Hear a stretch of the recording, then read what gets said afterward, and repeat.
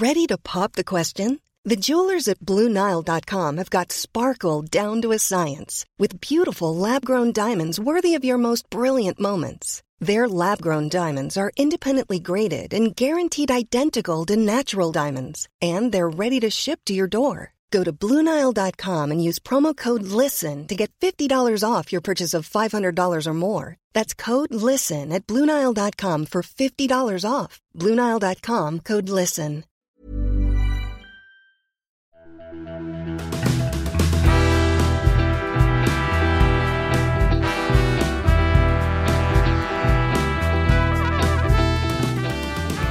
Hey, welcome to Page Break. I'm your host, Brian McClellan, coming to you on a beautiful spring day here in the mountains of Utah.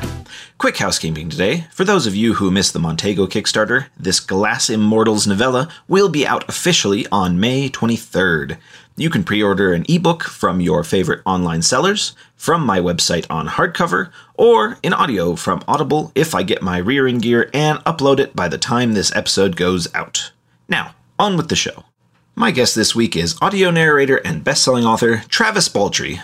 Travis is a former video game developer, having worked on well-known games like Torchlight and Torchlight 2, and has built himself a new career narrating science fiction and fantasy, in particular Will White's best-selling Cradle of books. Travis recently broke into writing with his own smash hit, the cozy fantasy Legends and Lattes. The sequel, Bookshops and Bone Dust, is out this November. We talk extensively about an author's varying relationship with the narrating process, as well as Travis's journey through his three major careers. We also chat about the heart behind cozy fantasy and the future of Travis's writing. Enjoy my conversation with Travis Baldree.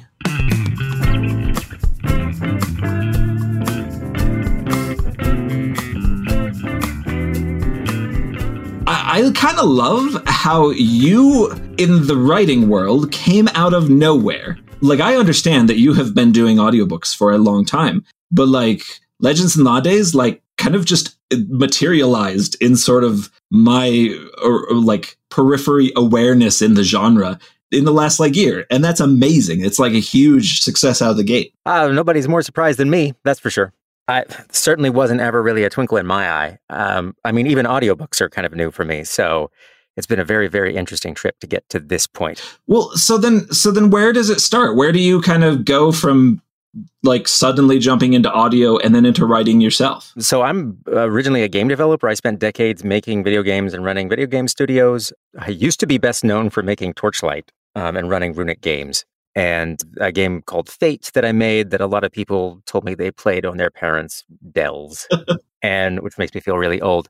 And I eventually retired from that to do audiobook narrating full time because I've been doing it on the side for fun. And it was just it was such a relief to like change environments and to be working with book people and making things for book people. It was just so wholesome and like fulfilling to do that, I just never looked back. So I switched to narrating audiobooks.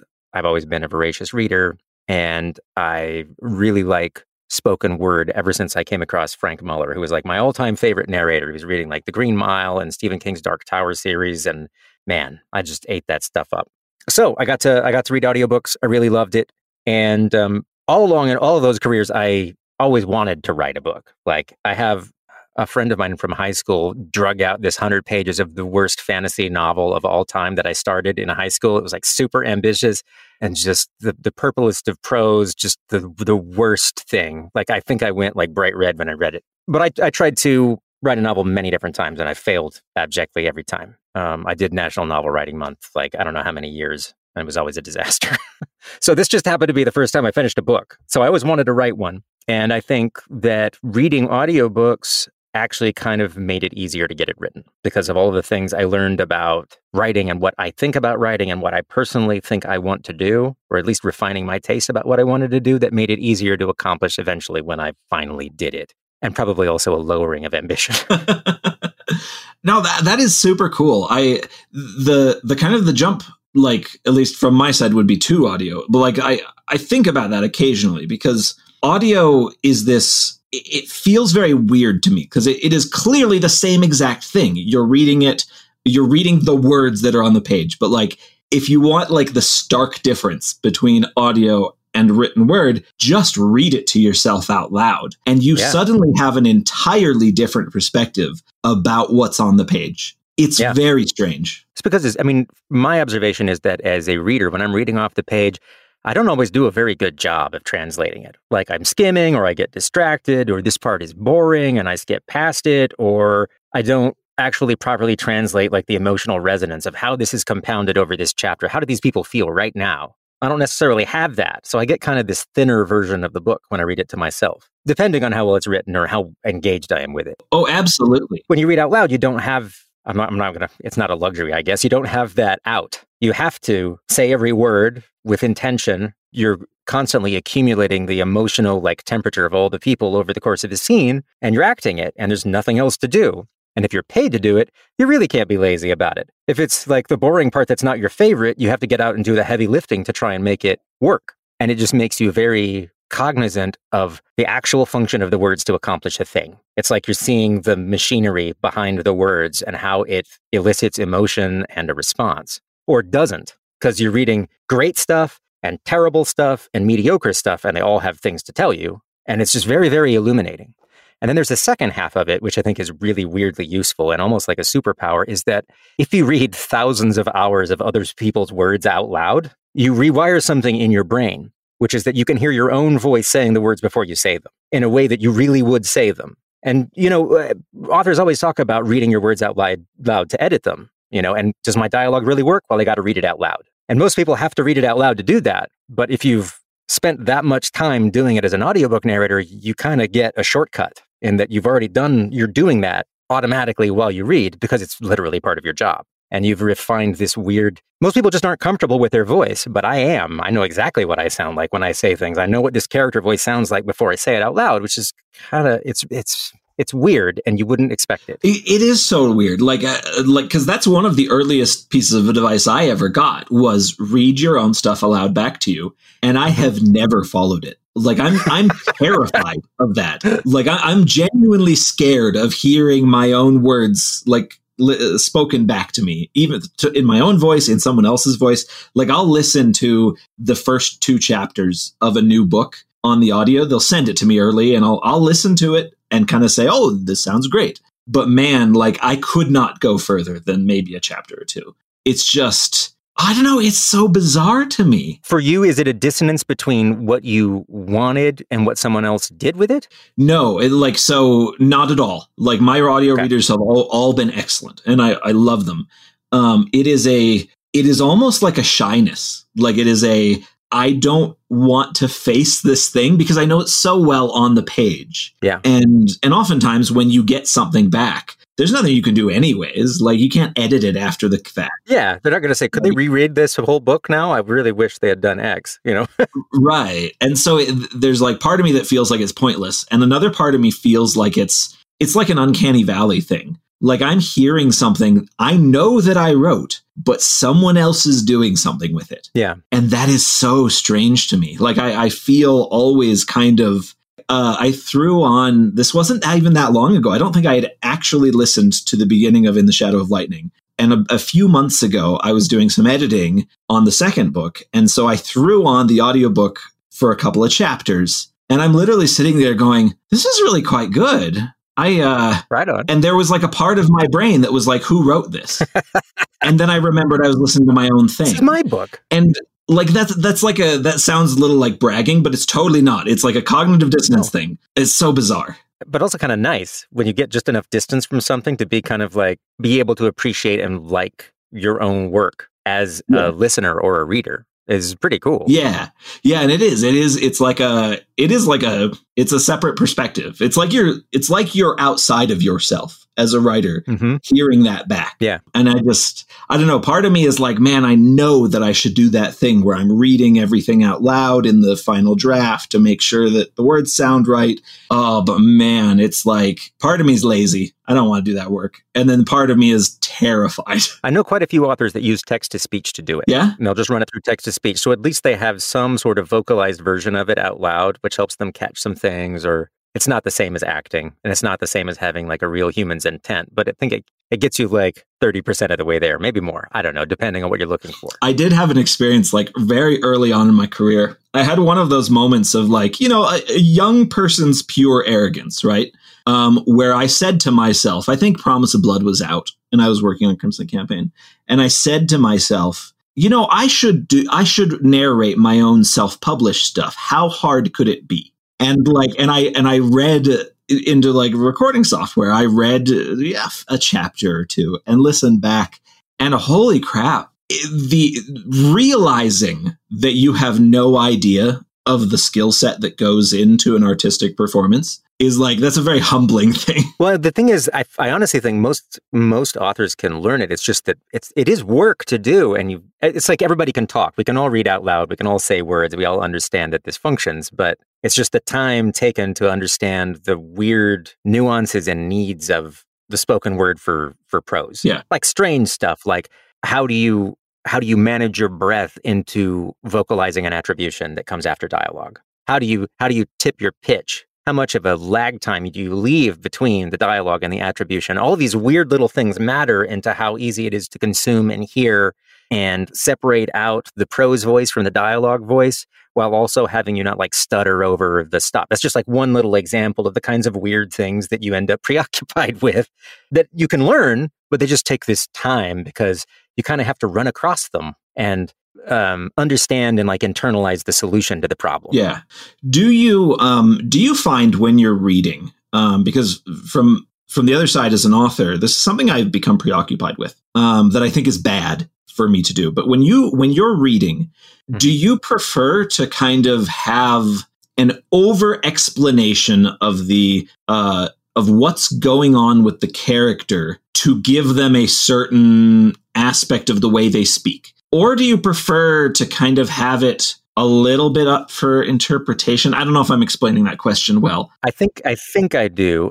Everything from like, do they have a growly voice to their accent to like, things about their demeanor, right? Yeah. Set in the prose around the dialogue, informing the dialogue. Right. Yeah. My general preference is maybe a little bit, a tiny bit, but mostly I would like the dialogue to imply it. And I don't mean using really, really clunky, like when people really try and force the accent into the dialogue. They add this weird dialectical things, Right.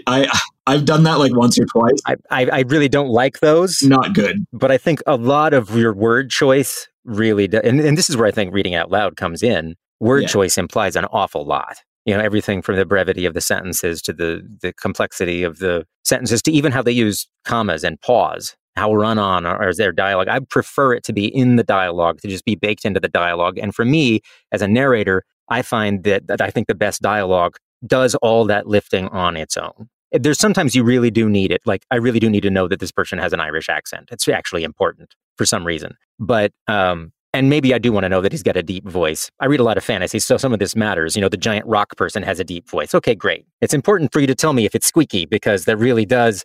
There's like some dissonance that I would otherwise, have. But right. In general, heavy lifting in the dialogue if I can get it. Yeah. No, that totally makes sense. I've found that I've over in this new series I've been working on, I continuously have this problem that I think mostly gets taken out in editing. But first drafts, I have this problem where I continuously am trying to hear it in my head, and so I'll put all these instructions like into the prose where there's part of me that's trying to tell the narrator, like what's going through this character's head. Like they're feeling this, but they're trying to portray this.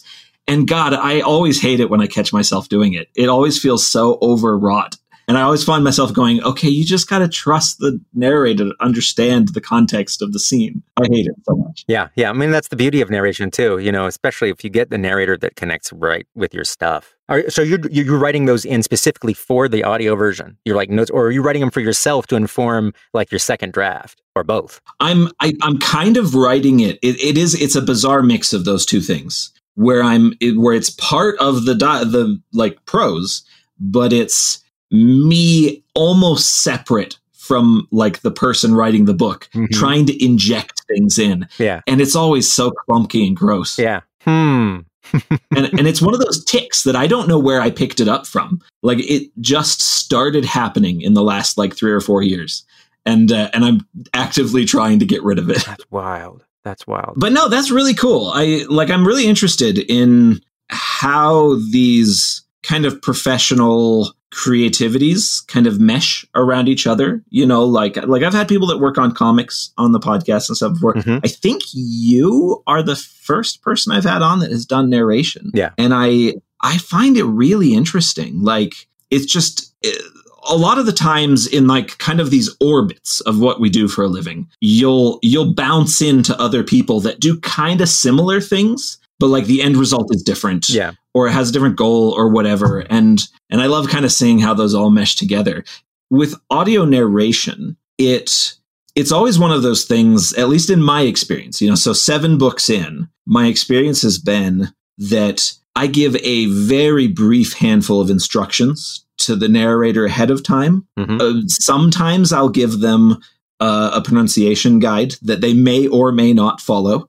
And then I get the result, and that's it. Like that's like the extent of the exchange. Yeah. And it feels like such a bare bones thing. And there's like a part of my brain that thinks, why am I not working with this person constantly? But then there's another part of my brain that's going, that would be torture for both of us. Yeah. Well, and it's weird. Like, how do you feel about that kind of thing? So I have interacted with authors or publishers at all ranges of that spectrum, from like a ridiculous amount of information and interest to absolutely zero. Yeah. Generally, the more experienced the author, the less they try to overdo it, because they're like, I'm a professional. I know what I'm doing. You're a professional. You know what we're doing. We're just going to do our jobs and it'll be cool. It's like that thing about, I remember seeing someone, they had like they got like an invoice, and it was like, this is an invoice from somebody who's super new to it.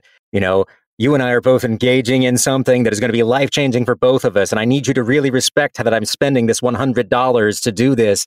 And then here's somebody else who's, thanks for the work, $10,000, bye. You know, because there's this range of expectation of how much handholding you need to do your job.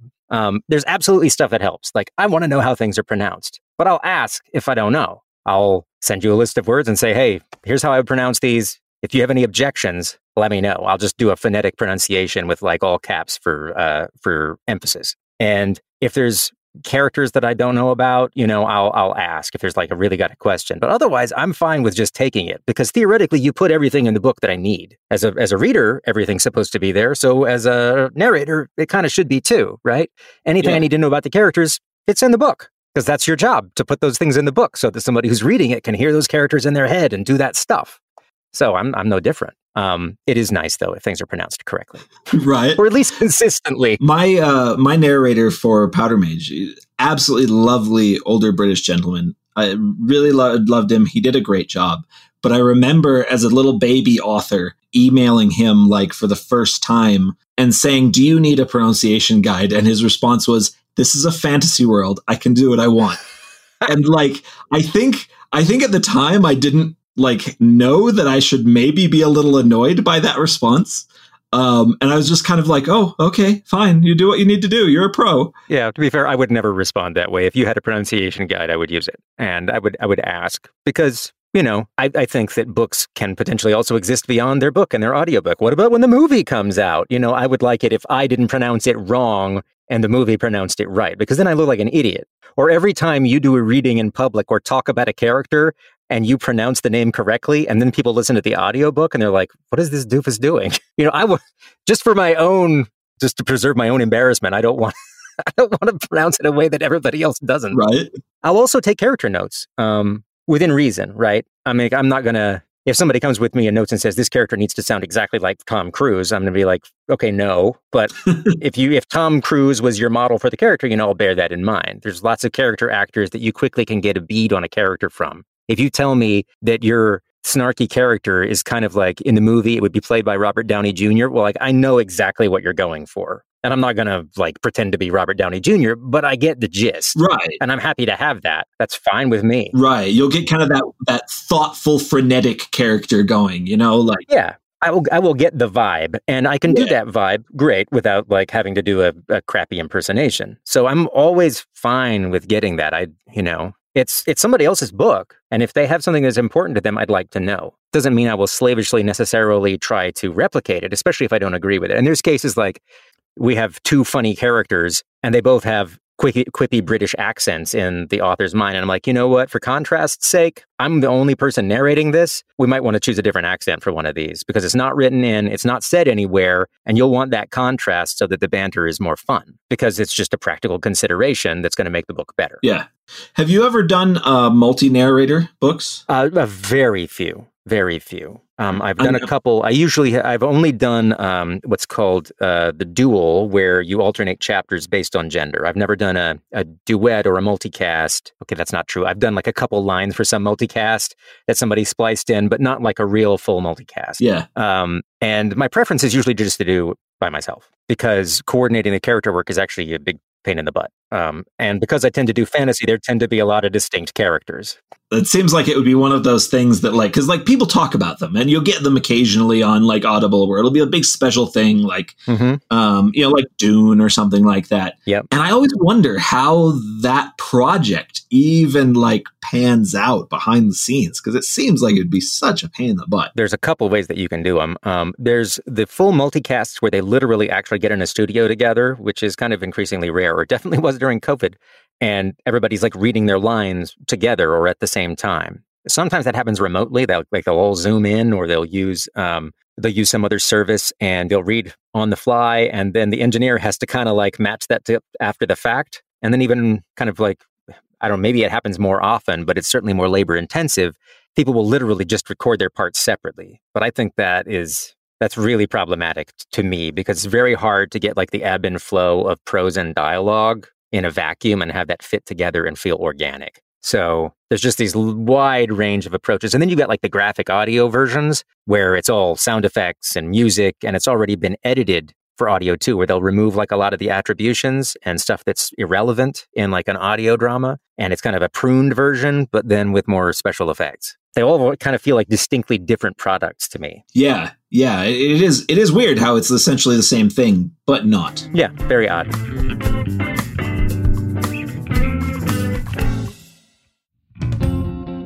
Hey Page Break listeners, Brian here, rudely interrupting myself for a bit of a plug. Making a podcast isn't free, and I'm hoping that you enjoy it enough to pitch in a pittance. To do so, head on over to patreon.com/pagebreak, where you can toss as little as $3 a month into the tip jar, $5 a month to get the podcast ad-free and early, and $10 a month to hear your name in the credits and feel a smug sense of superiority. You can also buy my books from your favorite retailer, or direct from my website. Thanks to everyone who contributes. Now back to me.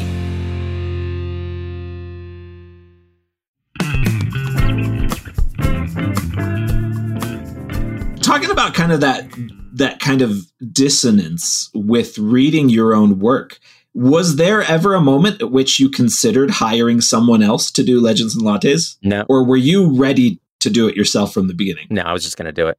Well, first off, I had no expectations at all, and I was just doing this for myself. I was mostly doing this to go through the process. So it wasn't like, what would be best for the consumer or what, it was just, I know how these people sound. I know how this book sounds. I do this as a job. I don't have to pay anybody. I'll just do it. And I wasn't expecting anybody to buy the book anyway. It was more I wanted to just do the whole thing because I had the wherewithal to do so. I finally finished the damn book. I work with authors all the time. I want to know what the publication process is like because I'm a curious person. So I was just going to always narrate it. Did you find that an enjoyable process? It was easily the most enjoyable audiobook I've ever narrated. Yeah. Because it was just effortless. I never had to question what the author intended. I always knew exactly how everything should be inflected. I knew what every character sounded like perfectly. I just knew what everything was. I didn't have to ask how anything was pronounced. And it's written the way that I think. So, I mean, everybody has like all these little choices about like in any given sentence on a page, there are often words that can be transposed and the meaning is the same. And everybody has a basic feeling about which order those words should be in. And when you read for an author who has the same predilections as you, it's way easier because you're not constantly transposing things to make them feel natural for you. Yeah. But when you're on the same wavelength, it's super, super easy. It's super effortless. The sentences are all the right length. They use the words that are the right words to use. The commas are always where you want them to be. It's just effortless. And it's hard to get more effortless than yourself. Yeah, for sure. Like that all makes sense. I like that.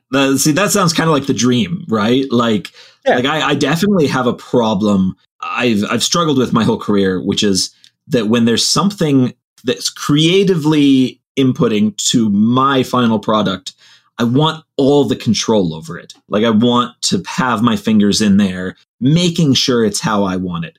And I've had to basically say to myself, Brian, you either need to learn that skill to a professional level, or you just need to trust somebody who already has it. Yeah. And thankfully, I've done the latter for pretty much everything. And I'm super anal retentive, and I like having control.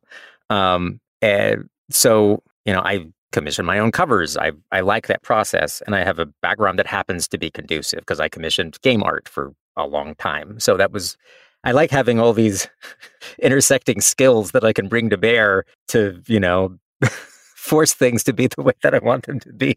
That sounds horrible and controlling. No, but it's true. I think most people that work in a creative profession, even people that don't consider themselves controlling, they want to have their fingerprints on the product. They want it to feel like what's in their brain.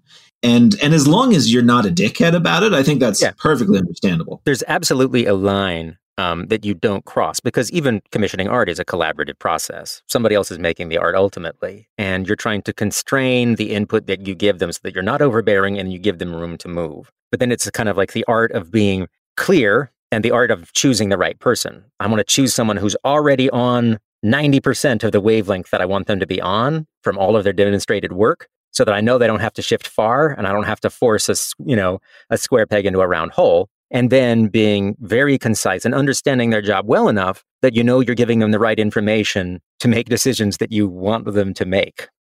Yeah. And then being open to the deviations and the happy accidents that you get because you're not controlling. So you get the core things that are most important to you, and then all the other cool stuff around it is a surprise. And that's really rewarding when it happens. Well, and I think that recognizing when someone else is good at a thing in a way that makes you better. Yeah. I think that's a really good skill to have, because a lot of the times you have a vision, you can tunnel in on that vision and harp on something that may not actually be to the benefit of the end of your vision. Yeah. In a lot of ways, it's like working with an editor, a good editor, because you have core things that are important to you that you can be willing to fight for with your editor, but you acknowledge that this is their job and they're good at it and they're trying to make you go out without spinach between your teeth. And you make sure that they are allowed to, and they understand that they're allowed to make these decisions on behalf of your work to make you look good. Yeah. We watched a documentary on Miyazaki over the winter, and the thing that struck me from it is, because I love Miyazaki films. They're so cool. And like there's so much depth to them in everything. But he does not seem like a pleasant person to work for. He's a cranky old man. Like such a cranky old man. Very controlling. Yeah. Very controlling, very cranky, very opinionated.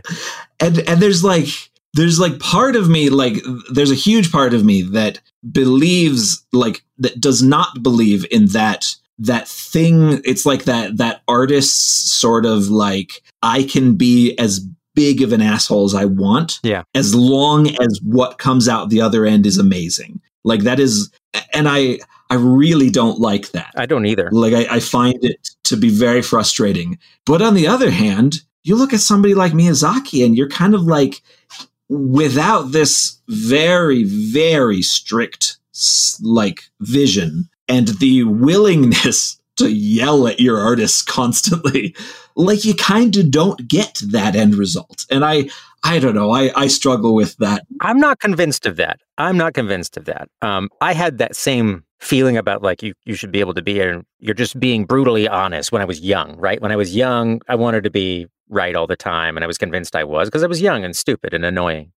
And then as I got older, I don't want to be that person, and I don't want to live that way. And I don't want other people to think of me that way. I want them to be happier that they know me. Yeah. But I think that often a lot of the people that are kind and measured and still care about quality and make good things, you just don't hear about them because it's not a terribly interesting story. It's much more It's a much more interesting video clip to watch Miyazaki literally tear the souls from the bodies of the poor young artists sitting around the table at him in the conference room than it is to just have him say, oh yeah, no, this is great. It's just, we like to watch the car wreck. Yeah. I feel, so I'll give you an example.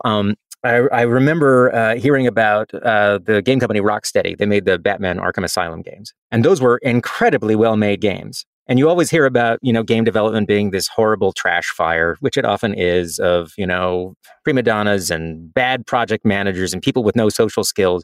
But Rocksteady, by all accounts, was a place that ran 9 to 5, made their dates, just did work at work, and it was just like a pleasant, normal place to work. And they made this incredible stuff without all of the angst. Yeah. But you don't hear about it because it's not a terribly interesting story. And so I tell myself that happens all over the place, that there's just people who are kindly getting the work done and nobody notices. Well, and I would sure like to think that, because that's a pleasant world that I want to live in, right?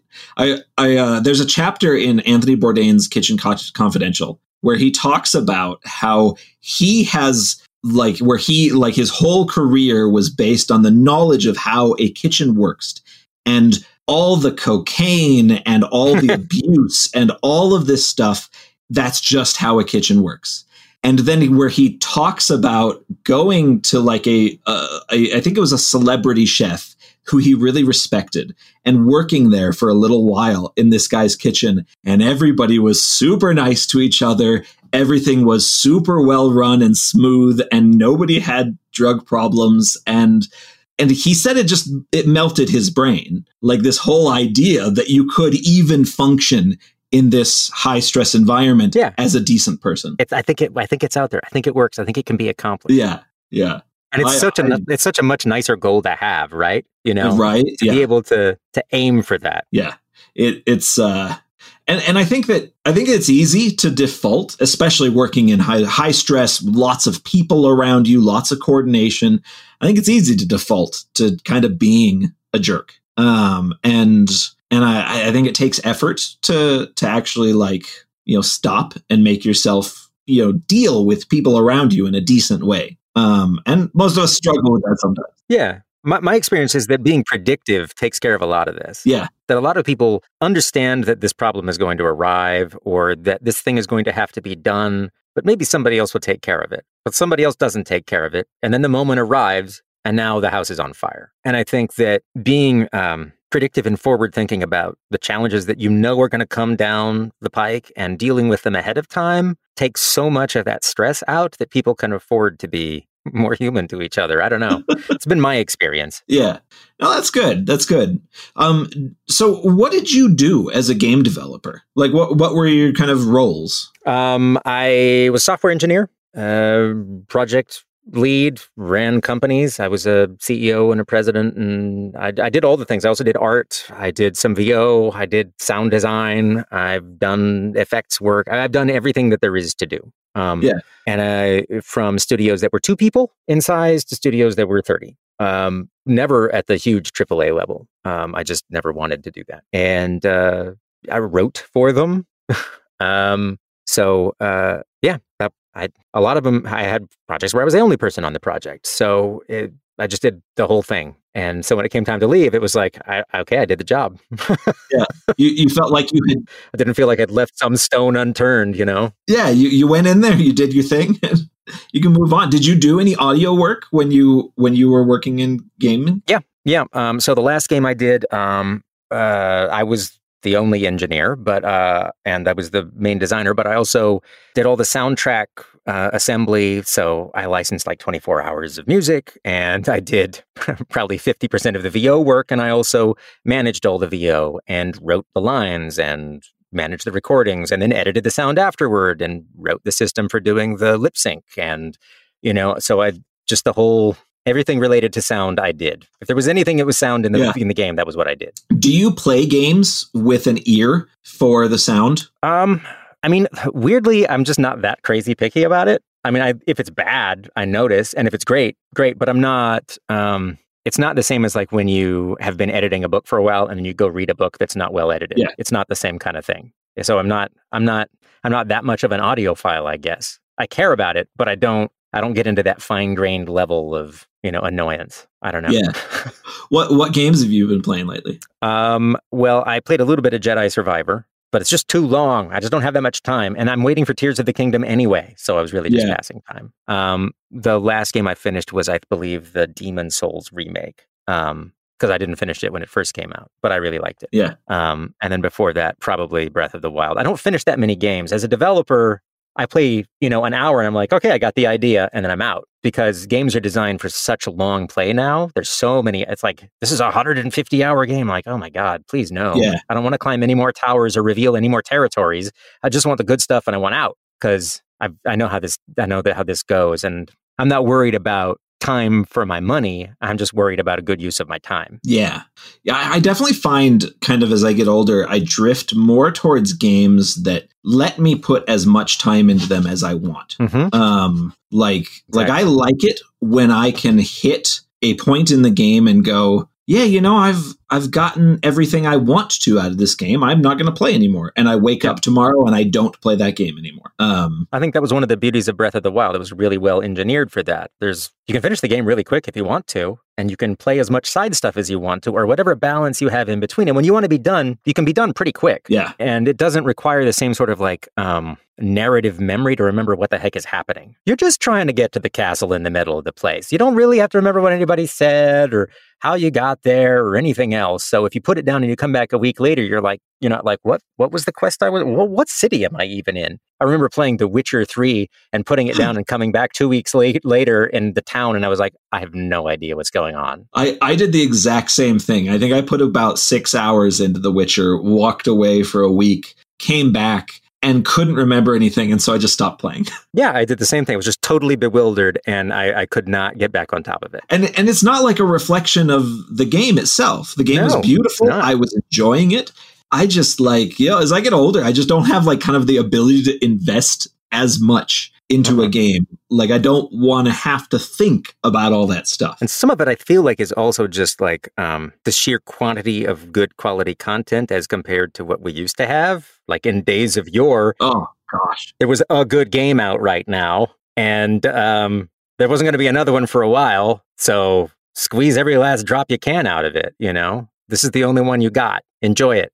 And now it's 50 amazing games came out last week. I can't even remember which ones they were. There's just so much good stuff. It's like going on Netflix. There's the overall quality level of content has gone up so much that for me to notice it has to be unbelievably exceptional. Yeah, so true. It's I play games with a bunch of my old high school buddies. We keep in touch. We talk about the new games that are coming out, and I feel like we're always saying, "Oh, this game looks interesting. This game looks interesting." And so there's always one of us who has made a note in the back of our brains to check on the release date of X game. And then if the reviews are good, then I'll mention it to the group and see if people want to play.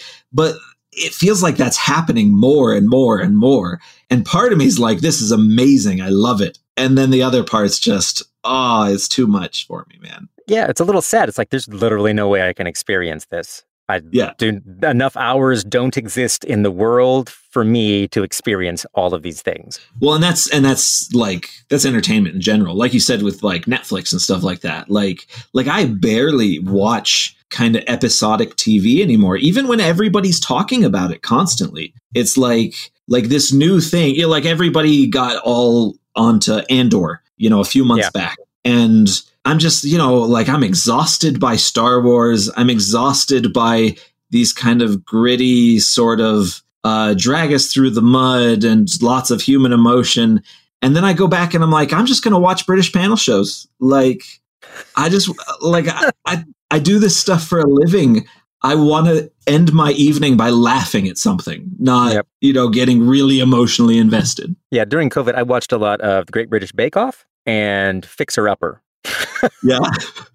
I've only done a few episodes of Great British Bake Off, but it's one of those shows that you watch a little bit of it, and even if it's not your jam, you kind of immediately go, oh, I see why everyone loves it. Yeah.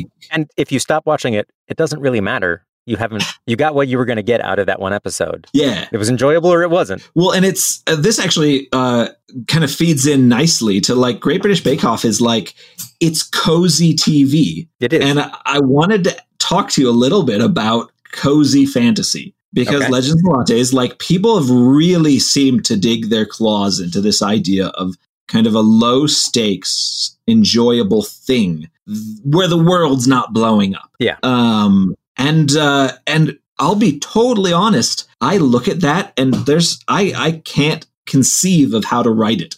My whole career is built around escalating stakes, large epic fantasy. Yeah. And I really love this idea of something smaller, but like my creative brain just struggles to even wrap my head around it. So for me, it's like just normal, relatable human drama and using fantasy to do something with it. To like put a little fairy dust on it, I guess. So, or also just to remind you that normal human drama is special and worthy of attention. In the same way that you can use like sci-fi to talk about like a societal thing, and you use science fiction to kind of like blow it up bigger and let you look at it in more detail, I think you can do kind of the same thing with just basic, normal, mundane conflicts. So for me, what it's turned out, like when I'm looking for like the conflict, it's like, if I can think back to my past and you remember something that happened to you that made you ache somehow, it was like a moment of decision where you're like, shit, what am I going to do? You know, am I going to take this job? If this is what it's going to do to my family, or, you know, I've had this friendship for this many years and I'm going to lose it over this. Is this actually the point where I'm going to kill this friendship? And I think everybody can identify those points in their life where you've had that moment of ache, knowing that something has got to change. And I think that if you can find that's a relatable conflict that doesn't have to involve death or enormously high stakes. So for Legends and Lattes, I mean, it's like, for me, it was really relatable. I made video games in my 40s and I quit doing it to do another job in a industry that I never knew anything about, never planned to do, it was not a twinkle in my eye when I was a kid. And there's a certain like fear to doing that. I was older, I had a family. It's like a big deal. And I did it. And there were rewards that came with it, discovering this community of people I didn't know existed that it turned out I really needed and couldn't imagine not having once I discovered that. So I know a lot of other people have had similar experiences or are contemplating a similar experience. I'm in my 40s. I've been doing this job my whole life and I hate it. This is not what I want to do. Am I trapped? Is the inertia going to carry on until I die? Or can I do something else? And so that's relatable and it's a conflict. And that's effectively the initial core conflict of Legends and Lattes. It's not, but nobody has to die, but you still can understand it and you can still feel it. And I think we talked about the British Bake Off a second ago. There's lots of like, I don't know if intense is the right word, but there's emotional moments in the Great British Bake Off, but there's not actually a villain. Yeah. There's not a bad guy. I guess Paul Hollywood is maybe kind of a villain, but he's a charming villain, and he's not really a bad guy. But still, you care about the drama of these. But it's a very human, normal drama. I wanted to do something and I struggled with it. And I succeeded or I didn't. And maybe it was just a cake or it was a bread or whatever. But it's still engaging. So writing something with that kind of focus is kind of, I don't know, it feels nice. Yeah. Because I've read so much high intensity. And as a narrator, I read basically action-adventure fantasy. So it's all crazy stakes stuff. The world's going to end, the universe is going to end, a demon's going to invade something. It's always huge. So when I sat down to write the book, I just wanted to write what I wasn't reading every day, which was like closer to like a cozy mystery. Nobody casts guys in cozy mysteries in audiobooks, by the way. I bet. I went off the reservation on that one. But anyway.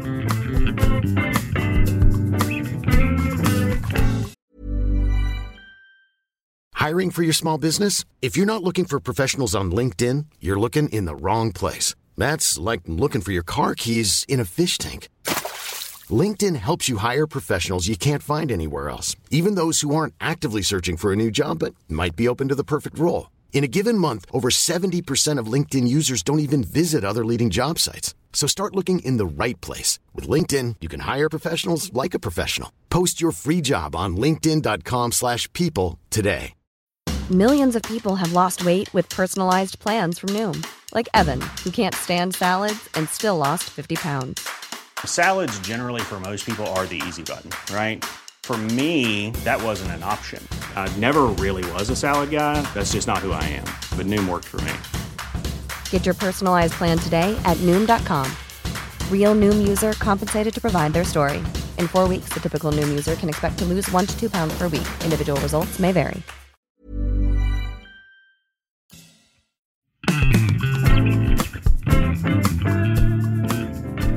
it's just a different way of looking at this genre that we all know and love, right? And there's lots of different, you can find lots of different kind of, the scale of stakes tends to vary quite a lot.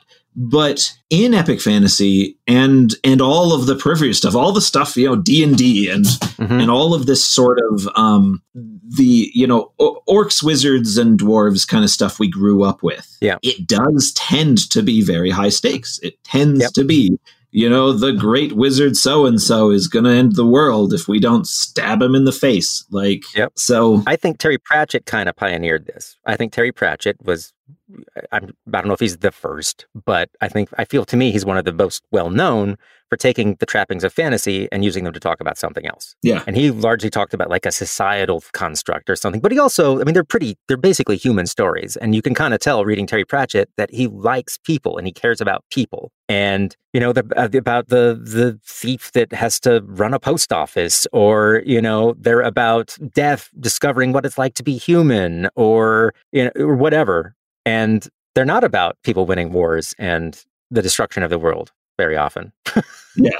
Well, and it's funny because everybody talks about, I think it's Night Watch is the one that everyone talks about. Yeah. Yeah. Vimes is awesome. Going Postal and Mort are my two favorite. Going Postal is great. And it's so good. I love Going Postal. I really like Reaper Man. That's one of my favorites. Reaper Man remains one of my favorites. And Going Postal and Guards and the Night Watch, and there's so many Terry Pratchetts that you're going to find a good one.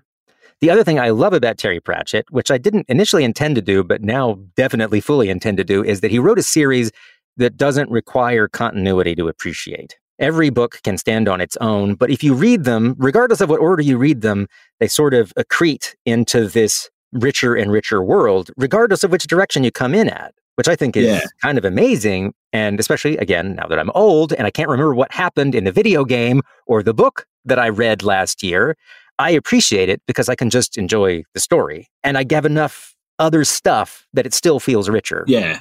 Honestly, I would kill to create a world where I can just slap new books into it without continuity. I kind of do it a little bit with my self-published novellas. Mm-hmm. I'll just write a side story that really has nothing to do with what's going on in the main series. But honestly, I would love to be able to do it with my main series, like to have 6 books that are all vaguely standalone and don't really need you to know what's going on. This is my stated aim. This is what I'm attempting to do, because that's a good aim, and I totally get why you'd go for it. It also kind of like takes some of the pressure off, because it's like I only have to land the plane every book. I don't have to land the plane for the series. Yeah. If I never write another book, or everybody decides they hate this one, or I go back to my cave and only narrate, it's all right. I didn't leave it dangling. I don't have to feel this residual shame for the rest of my life that I didn't finish the series. Well, and I definitely have like that thing with, I feel like both of my Powder Mage trilogies were about a third of a book too short. Like I felt like the third book in both of those trilogies should have been significantly longer.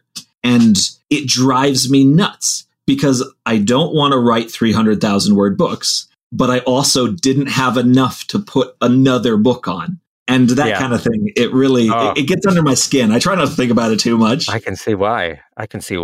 Oof. That trying to do that all in a certain place, you can totally see why episodic. I don't know, like Law and Order, man. I used to watch Law and Order, and it didn't matter what happened on the previous episode. No, you just jump in and watch, these guys, these beat cops, and then a really sanctimonious, prosecutor. It's always fun. It is interesting how we kind of you kind of see people experimenting constantly, but it's interesting what kind of latches on in greater society in terms of the type of media that we consume and the kind of stories that we jump on board with. Yeah. And people try to experiment with things all the time, and most of the time people fail. But occasionally you see something pop out of nowhere, and suddenly this is the thing that Legends of Law Days is a really good example. Suddenly you have science fiction and fantasy editors saying, hey, where's your cozy fantasy? I want to see more of that. Where's your cozy fantasy? Yeah. And these are words that people put next to each other all of a sudden. Yeah. And I feel like a lot of it's just like environment and time. It's like the right environment, right, for something to germinate. Everybody's weary of COVID, you know. We've all watched Game of Thrones. We watched it end.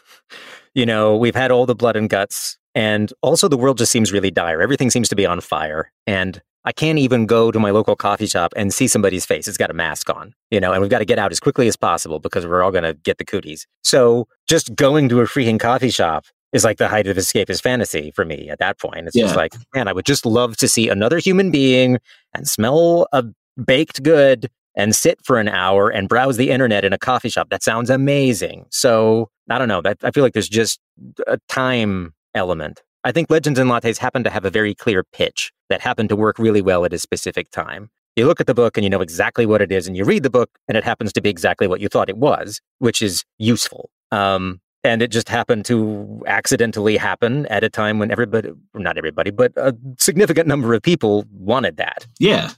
And I just happened to bumble through it. I spent years thinking about this next huge scale epic fantasy that I wanted to write. And then I sold it not that long before COVID hit. And then I find myself trying to go through, this is one of the reasons why I'm not publishing books as quickly as I did with Powder Mage, is that I suddenly find myself writing something really high stakes, really kind of emotionally intensive in a time where the entire world is high stakes and emotionally intensive. Yep. And man, it makes it a lot harder to write. It doesn't mean I love what I do any less, but holy crap, it's just, it slows you down when suddenly it's not escapist anymore. Yeah, it becomes more, does it feel just more like work to you, or is it just like harder to differentiate the stakes of what you're writing from the stakes of the world? Both. I think both, because it suddenly feels like I'm writing allegory, which I've never wanted to. I've never been a person that likes to inject my political thoughts into, you know, my books or anything like that. Mm-hmm. You know, occasionally stuff sneaks in. But man, like suddenly you're like, oh, I'm like trying to redesign society in my head. I don't want to do that. I just want to tell a story where people stab each other. Like, and so you're like constantly fighting yourself on this. And honestly, I mean, this is a long way of me saying that the cozy fantasy thing sounds very attractive. And I absolutely see why you like it. I absolutely see why people are grabbing it. Yeah. And the weird thing is I certainly never set out to do it. I mean, every book I ever tried to write before this was not this. They were all more complicated and more dramatic and had higher stakes and were another thing. This just happened to be what I needed at the time. And also, because I'd failed every other time, I was trying to scale back my ambitions to something that I might actually finish in NaNoWriMo. That was it. So it would certainly be a lie to say that I had any sort of prescient thoughts about that it would be a good time for this or that it would be well received, because I absolutely did not. It was purely self-serving. But also, that's not the only kind of thing I want to write. Like, I really like it, and I like cozy fiction, but I like lots of stuff. I like horror. I like everything. And I hope to not spend my entire life writing cozy fantasy. That's not really what I want to do. Yeah. And my hope is that I can also write books in the world that I've got that don't have to be cozy. What I was planning to write for my second book was a murder mystery. It was going to be a murder mystery. Yeah. It was going to be like, okay, maybe it sounds cozy. It was basically going to be like, Murder, She Wrote fantasy, right? But people died, stuff happened. Yeah. It wasn't just like cinnamon rolls and opening up your small business. And my hope was to just do different kind of genres of stuff, whatever I felt like doing. I don't know. We'll see. Every one of my trilogies so far has had one point of view that's an inspector style character. Yeah. That's investigating things. And one of these days, and it's always the character I enjoy writing the most, and one of these days, I'm going to give in to that predilection and just write epic fantasy murder mystery. Because honestly, I think you absolutely should. It's just so like it always winds up being fun. And you know what? I love Sherlock Holmes. I like Poirot. I love all of that stuff. It's always so digestible, and it does feel cozy because it tends to be lower stakes, Yeah. Like just an individual. It's one murder, maybe 5. Yeah. Yeah. Right? And it already happened. The world's not going to end if, you don't find out who killed the widow on the moor, I mean, I want my fantasy Columbo. basically. Yeah. No, that's fun. If only Peter Falk could have tights. Yeah. That's perfect. I definitely find myself like my creative mind definitely drifts all the time. And I'll find myself trying to pitch things to myself, knowing that I don't have time to work on them, knowing that I'm not going to get to this in the next 5 years. Like just like 2 months ago, I spent, I think, 2 or 3 days working on a science fiction audio drama. Oh, wow. And I absolutely loved it. I got about 3 days and went, I got to get back to what I'm being paid to do. Like, this is so much fun. Nobody will buy it. And, you know, I don't know if other authors run into that, but I do it 3 or 4 times a year. I'm still discovering what I will actually do. Feels like it's just I'm like jumping between trains, but I have to stay on one of the trains right now. I feel like I don't have any processes in place anymore, and I'm just going to have to fumble my way to some sort of equilibrium. So I'm not even sure how I'm going to work on things. It's going to be very interesting. Well, as far as I can tell, you're kind of like at the start of like your 3rd major career, right? Kind of, but the second one is still going. Yeah. And I'm not getting off of it. So it's kind of a weird balancing act. I mean, I read a lot of books. And I'm scheduled to like 26. So like my future's kind of predetermined in a lot of ways. And it's been kind of an interesting adjustment to figure out how to do ongoing scheduled writing while still doing that other job, which is, there's been some grinding of the gears. Oh, I bet. Whew. Yeah, that's quite a thing. Well, anyways, I have kept you quite a long time, but I always end these episodes by asking each of my guests the same question, which is, what's the last thing that you ate that blew your mind? Last thing that I ate that blew my mind. Oh my God. Why is this hard? This shouldn't be hard. I love that every time I ask that question, every single person answers differently. And it's not just what they answer, but the way they answer. Because some people genuinely do not care. And other people know their answer the second the word leaves my mouth. They've just got such an incredible memory of it. Yeah. Man. I am going to say there's this. I'm not a vegetarian, but there's this vegan restaurant in our city called Root, and we went there, and they have a restaurant week, and I had this really good. God, what was it? It was like cauliflower that had been like kind of like not barbecued exactly, but it was like kind of roasted, and it had these amazing spices on. I don't even know what it was. I don't know what was on it, but it was super, super great. And it was like, oh my God, this cauliflower is pretty mind-blowing cauliflower, given that it's cauliflower. Yeah. I'm always impressed when a place dresses up cauliflower because you never expect it to be good, because like you said, and then it's suddenly really good, and you're like, wow, cauliflower. It's like Brussels sprouts being good now. Yeah, but then they get the perfect roast. Yeah, and there's something on it, like it's a bit hot or something like that, and like veggies are one of those things. I grew up in the Midwest where vegetable is a curse word, and vegetables are one of those things that I am always impressed when they taste nice, even though it's not that hard to make veggies taste nice. That's an easy way to impress me. Yep, absolutely.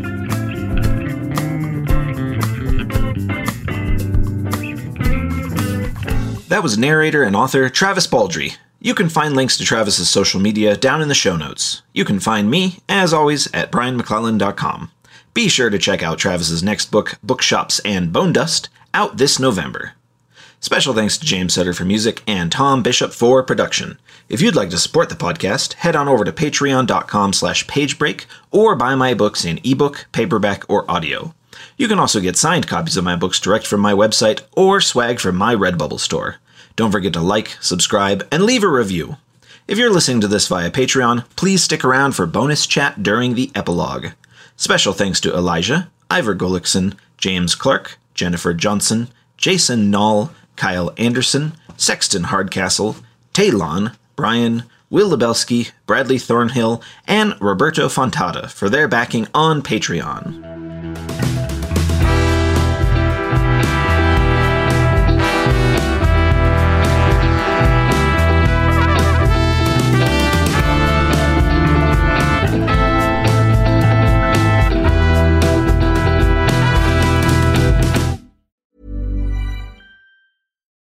deserves the best, and there's no better place to shop for Mother's Day than Whole Foods Market. They're your destination for unbeatable savings, from premium gifts to show-stopping flowers and irresistible desserts. Start by saving 33% with Prime on all body care and candles. Then get a 15-stem bunch of tulips for just $9.99 each with Prime. Round out Mom's menu with festive rosé, irresistible berry chantilly cake, and more special treats. Come celebrate Mother's Day at Whole Foods Market.